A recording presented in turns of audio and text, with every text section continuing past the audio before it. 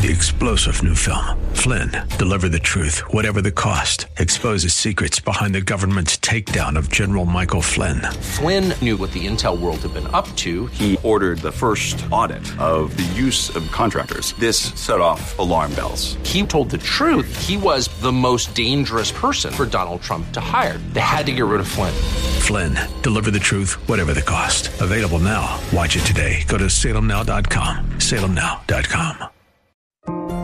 In addition to taking care of one another inside the church, what if we developed a lifestyle of taking care of the most needy outside the walls of the church?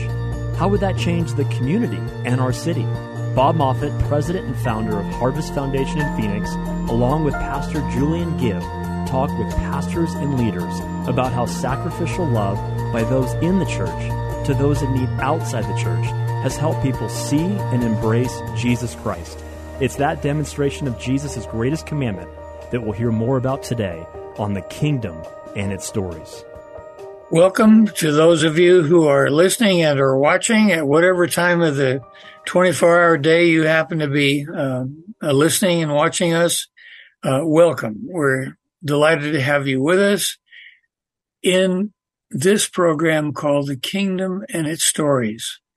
And in this broadcast, we interview people just like you who have learned and are continuing to learn what it means to be Jesus' hands and feet, to be on mission, no matter what our calling is, what our vocation is. And today we have Andy Myers with us, who's our guest. And Andy, welcome. We're so glad to have you. Thank you, Bob. Glad to be here. Yeah, well, we're glad to have you with us. Now, tell us, what's the elevator speech of who Andy Myers is? So, sure. Go ahead. Yeah. Well, I came to faith at a very young age. I asked Jesus into my heart at 4. And I remember actually that day. And my dad was a pastor, grew up at the church. I was baptized at age 8.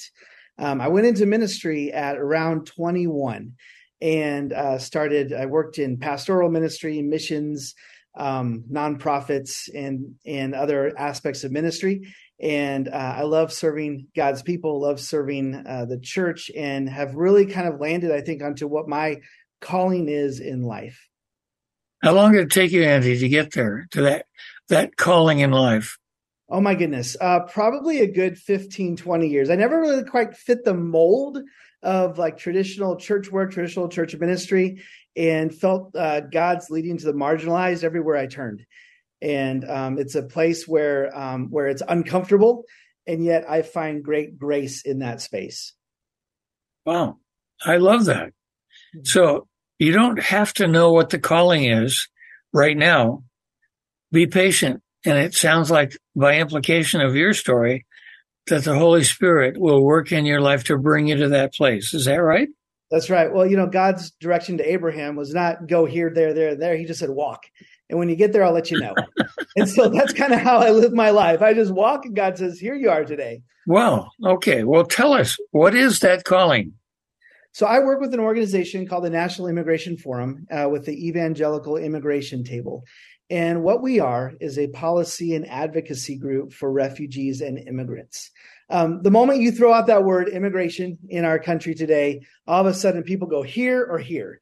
I'm trying to get the Zoom parameters. It's bigger than that. It's become such a politically charged word, but Jesus calls us to the least of these. Jesus calls us to really understand who our neighbor is. So we work diligently with offices in Washington, D.C., as well as around the country, and working with pastors, church leaders, business leaders, law enforcement, Border Patrol, in order to understand the issue in immigration today and refugee crises, as well as work for policies that help to not only just have a better understanding of law, but also helping with understanding stories. Well, you hit one of my favorite words, stories. And so we'll get to that in a minute. But right now, I want to deal with this thorny issue of the thousands of immigrants coming into our country. Uninvited. Yes. Now, you know a lot of their stories. Mm-hmm. So, what if we feel like, look, they weren't invited. They came illegally, we think, and they should go back to where they came from. Mm. But I'm a follower of Jesus, and I've got this tension in me. And I know that Jesus has a heart for refugees, but I'm not sure how I should respond to that. Help me, Andy. Yeah, I'm going to try. I'm going to do my best. This is what I do on a daily basis. One of the first things that we have to go to is we have to go to the story of the Good Samaritan when they're asking Jesus, who is my neighbor? And Jesus hits him with a zinger. We're all familiar with that story, probably everybody listening on this radio broadcast, but we don't realize sometimes the implication of what a zinger that was. In fact, if you remember at the end of that passage, they don't answer the Samaritan. They answer the one who helped him with their kind of heads down, and they kind of shrink away. And Jesus says, go and do likewise. So we have to start there, and we have to understand that sometimes, no matter what our political bent is, no matter what's going on in our world today, our first calling is to follow in the kingdom of God.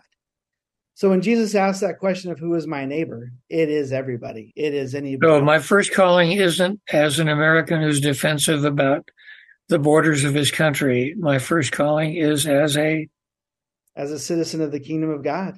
Okay. But we also are a nation of laws and rule. And one of the frustrating things about our work in immigration is we have not had any significant reform since gas was 93 cents a gallon. That's a long time ago. That's a long time.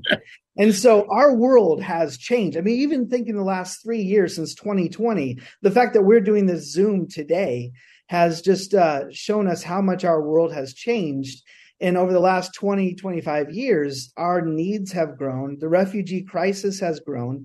People coming to seek, not just seek a better life in America, because that's kind of what our thing is. Oh, they just want jobs. They just want this. And actually, we have a lot of jobs for people to have right now.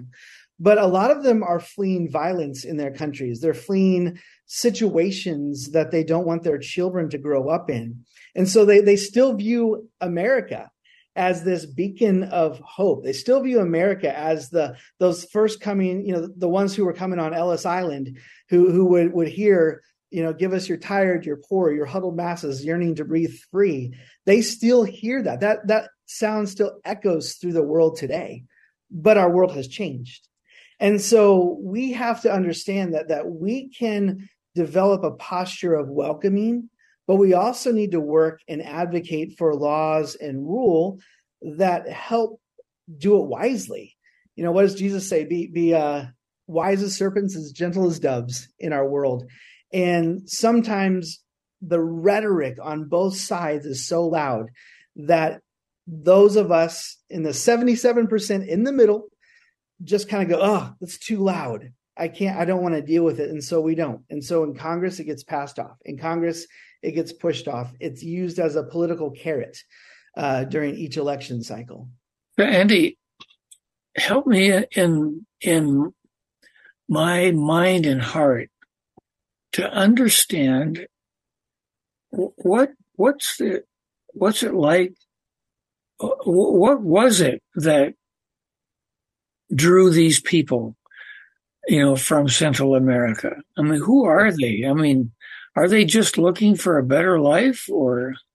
But I mean, if I need compassion for these people, I need to better understand who they are. Tell us, in a general sense or in a specific sense, if you want to, what is it that drives these people to go from Venezuela? Mm-hmm. I mean, this is an incredible journey. Mm-hmm. Not by plane. Some of them walk. I can't get my mind around that. What in the world drove them to do that? Well, I'll give you a few stories from different countries of folks that I've met. I've had the privilege to go to Nogales, which is just 2.5 hours south of Phoenix. The border is literally not just in our backyard, it's in our front yard. And working right across the border there, visiting a place called the Kino Border Initiative. And the Kino Border Initiative is actually run by a group of Catholic Jesuits who are a welcoming center on the Mexican side for folks that find themselves at the border and have to go back. I met a man named Hector there. I've changed some names. So I met a man named Hector who is from the Acapulco area. And his job, he just had a normal job raising his family. His job was to drive fish from the port to another community a couple hours away every day. And that was his job. Get up, go early, pick up the fish, drive it. Along the highway one day, he gets stopped by a drug cartel. And the drug cartel tells him, hey, we're going to give you 30 days to consider that you're going to be hauling drugs for us as well as fish. Hector didn't want to do that because Hector is a follower of Jesus. Hector loves his children and his family and knows the destruction that drugs bring to a community. So Hector says no. They said, well, we didn't really give you the opportunity to say no. You have 30 days or we're going to find you. So Hector keeps going on his route. Sure enough, a month later, they pick him up. They beat him. They leave him for dead in a canyon off the side of the road. And somebody happened to come by, saw him out there. They were walking through the area there. Sounds like the Good Samaritan story. It does. Yeah, it's very, very similar when I heard it. And they take him back to his house. Well, he can't live there. They know where he lives. So he decides to go to another city 3 hours away and start a new life. His first thought was not like, okay, hey, I'm going to go to Mexico. I'm going to go to the U.S.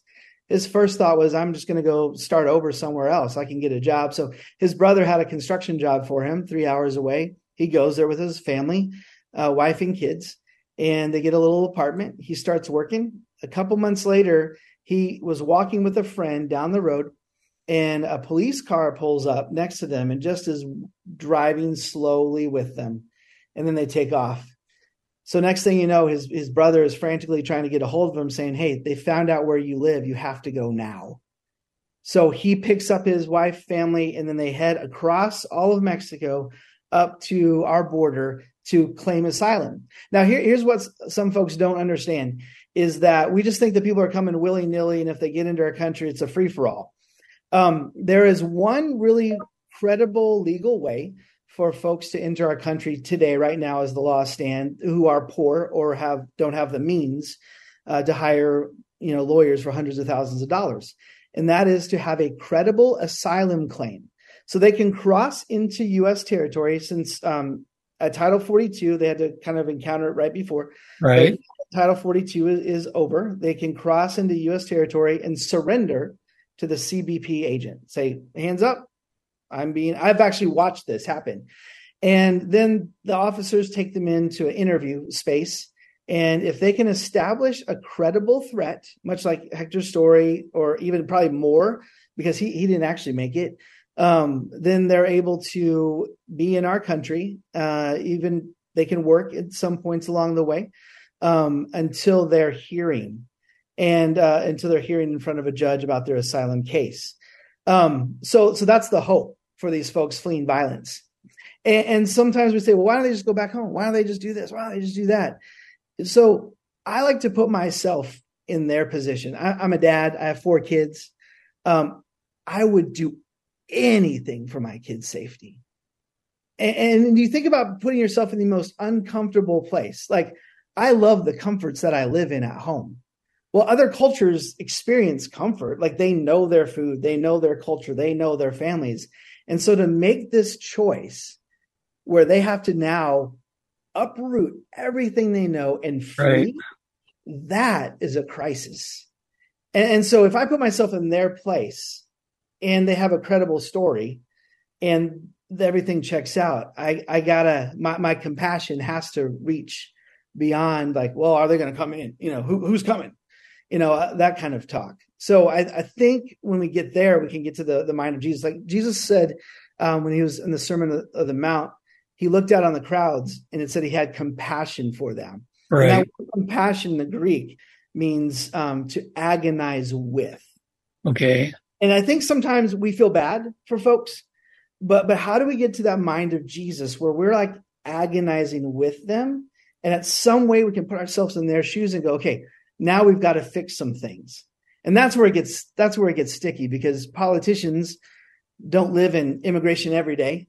They've got a million things to think about. And when this pops up on the radar, it's usually the rhetoric that they hear. But I believe that as the church, much like my brothers and sisters down in Nogales, working with folks on the other side, we can, as churches, begin to tell a different story and a different narrative and help our law makers to understand our perspective. That's how representative government gets done, right? Right. Well, it's supposed to work that way. Supposed to work that way, yeah. Andy, I need to just break in here to do a station break. For those of you who are listening and are watching, you're listening to The Kingdom and Its Stories, where we interview brothers and sisters who are allowing Jesus to use them as his hands and feet, no matter what their vocation is, but saying, Lord, use me to be your hands and feet to the hurting that I encounter in my journey. So welcome to The Kingdom and Its Stories again. And we're interviewing Andy Myers, who is allowing his hands and feet to be Jesus' hands and feet. And he's talking to us about immigration and those refugees who come across our southern border, and a very sticky political issue in our country at this point in time. And Andy's trying to help us to understand what it means from the perspective of those who immigrate. Why would they make the trek and the journey? Why would they make the decision to undergo this incredible pilgrimage at great risk to come to our border and seek asylum? Andy, you were telling me when I spoke with you yesterday or a day before that many of those who come across our border are followers of Christ. Tell us about that. Sure. I don't have the exact statistic, and I thought I did, but I did not. It's a high number of, especially the families, the women and children that are fleeing violence in Guatemala, El Salvador, southern Mexico, are followers of Jesus. And they do, and specifically evangelicals, those areas have a high evangelical concentration. And so one of the motivators for them is when a cartel moves into their neighborhood, they want to recruit their children for gang work. And to wait a minute. Mm-hmm. You're saying the cartels come into a neighborhood, yeah, and they recruit children? Mm-hmm. Without a choice. What? Just unpack that. Yeah, so they'll go around and knock on your door, and they'll go into poor neighborhoods where a lot of maybe people need jobs, maybe people need work, and basically conscript them into service of the cartel, saying this is what you're going to do now. And we'll they don't invite them. This is what you're going to do. What you're going to do now, and we'll pay you if you do it. If you don't do it, we'll kill you. And so, story of Maria and her 3 small children that were coming of this age. She lived in southern Mexico, and she remembers the night that bullets were zinging through her wooden house. Imagine that. Bullets zinging through her wooden house. So she and her children escaped to the only concrete building in their community, which was a church. And the priest hid them in the church until another friend was able to take them on their long walk and treacherous journey up to the border. And she fled because she did not want her children involved in this kind of activity. And secondly, because she feared for her life. And so we start to understand these choices that these parents have to. Andy, wait, let me back up. Why were the bullets flying through her house? Were they being aimed at her house? No, as a threat, they were in there was a rival gang war that had like a skirmish that had broken out in her neighborhood about a cartel wanting to take over that neighborhood. Okay. And in doing so, then the kids that live there and the people that live there then have to start working for them. It's horrific. They have to start. Mm-hmm. Not a choice. Not a choice. Unless you leave. Unless you leave. Unless you can escape. So being someone who loves Jesus and loves her children, that's not a choice that she's going to make for them to stay. And being somebody who is, I would consider, very courageous to make that journey, because along the way, there's extortion, there's danger, there's threats of death, there's like, it's an arduous journey. Like another story is I met a young Venezuelan man who had made it to the United States, and he fled Venezuela. And Venezuela is actually one of the countries that get an automatic asylum case because of the nature of their government currently. Yes. But they still don't, it's not like free tickets are dropping out of the sky for Venezuelans there. They have to get here somehow. And with the little money he had, he was able to go to Colombia and then walk all the way from Colombia up through Mexico. It took him over a year in order to. What? Yeah, took him a year. And he told me about, he was robbed along the way. There was one part of the jungle, it's called the Darien Gap, through the jungles of Colombia, where they have to pay people to take them through for safety. Like this is happening in our world today. So, and another thing, it's kind of like, it has like, our apprehensions at the border have slowed down significantly in the last 2 months. Everybody thought that once Title 42 ended, we'd see this grounds, like a huge influx. And it's actually dropped.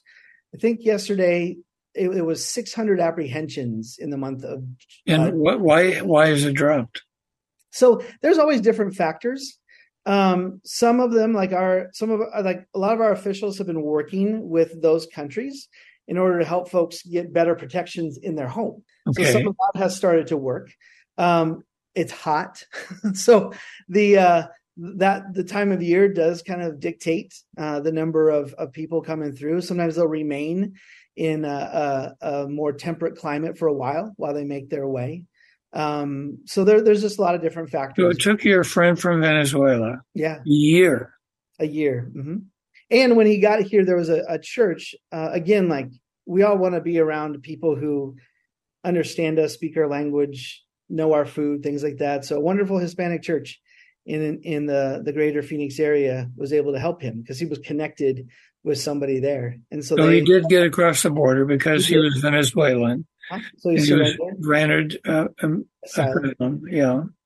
Okay. So tell us his story. So how did he get to this church in Phoenix? So he had a friend that was there that he had met, and it was like a friend of a friend. And so he was able to just come up and connect with his friend. And then the church was able to get him some work, get him a little place to live with one of the families while he waits out his hearing. So. Okay. Wow. I'm a pretty adventurous kind of guy. It's hard for me to imagine a year's journey on foot from Venezuela to the border. One more quick story. One of our common thinking is they're all coming from Central and South America. Well, we work with a group in Tucson called Casa Elitas, and they're a welcoming center. And so when folks get picked up by CBP and ICE, they are brought there while they're, to go to other places of the country. 95% of all of the single men coming through that welcoming center are from South India and Mauritania. What? Yeah, from South India and Mauritania. Most of them are Sikhs from southern India that are right now experiencing religious persecution. And they are now, like one man, he wasn't there when I met his friend, but the people at the center told me he had gone from South India to Dubai, and then from Dubai had walked and driven by car, bus, and camel over to the western coast of Africa, where he hopped on a plane to go to Colombia and then began his journey of walking. Oh, man. Yeah. When you realize this kind of background, it sort of we need to put ourselves in those people's position and ask the Lord, help us to have compassion on those folks. Thank you, Andy Myers, for sharing with us today. And it's been an inspiration just to listen. And I want to encourage our folks to use these stories to help us better be Jesus' hands and feet today. Thank you, Andy. Thank you, Bob. Jesus defines discipleship as come and follow me. Next Monday at 5:30 p.m. on Faith Talk 1360, we'll hear another testimonial from a leader demonstrating how they and the people of the church are sacrificially loving the needy and beginning to see real change in their communities. If you have a personal example of how you are being the hands and feet of Jesus with your neighbors, we'd love to hear from you. Enter your story at harvestfoundation.org. That's harvestfoundation.org on the Contact Us tab. You can also subscribe to the podcast on The Kingdom and Its Stories on Apple Podcasts and Spotify. 3-star General Michael J. Flynn, head of the Pentagon Intelligence Agency, knew all the government's dirty secrets. He was one of the most respected generals in the military. Flynn knew what the intel world had been up to. He understood its funding. He ordered the first audit of the use of contractors. This set off alarm bells. The explosive new documentary, Flynn, Deliver the Truth, Whatever the Cost, uncovers the facts behind this scandal. Flynn told the truth. He was the most dangerous person for Donald Trump to hire. I find out the worst enemy that I'm going to face in my life is right here in America. They took my assessment and they wanted me to change it. And I was like, I'm not changing it. They had to get rid of Flynn. With in-depth interviews, archival footage, and never-before-seen personal records of the man behind the headlines. I just felt like I was drowning. Flynn, Deliver the Truth, Whatever the Cost. Available now. Watch it today. Go to salemnow.com. salemnow.com.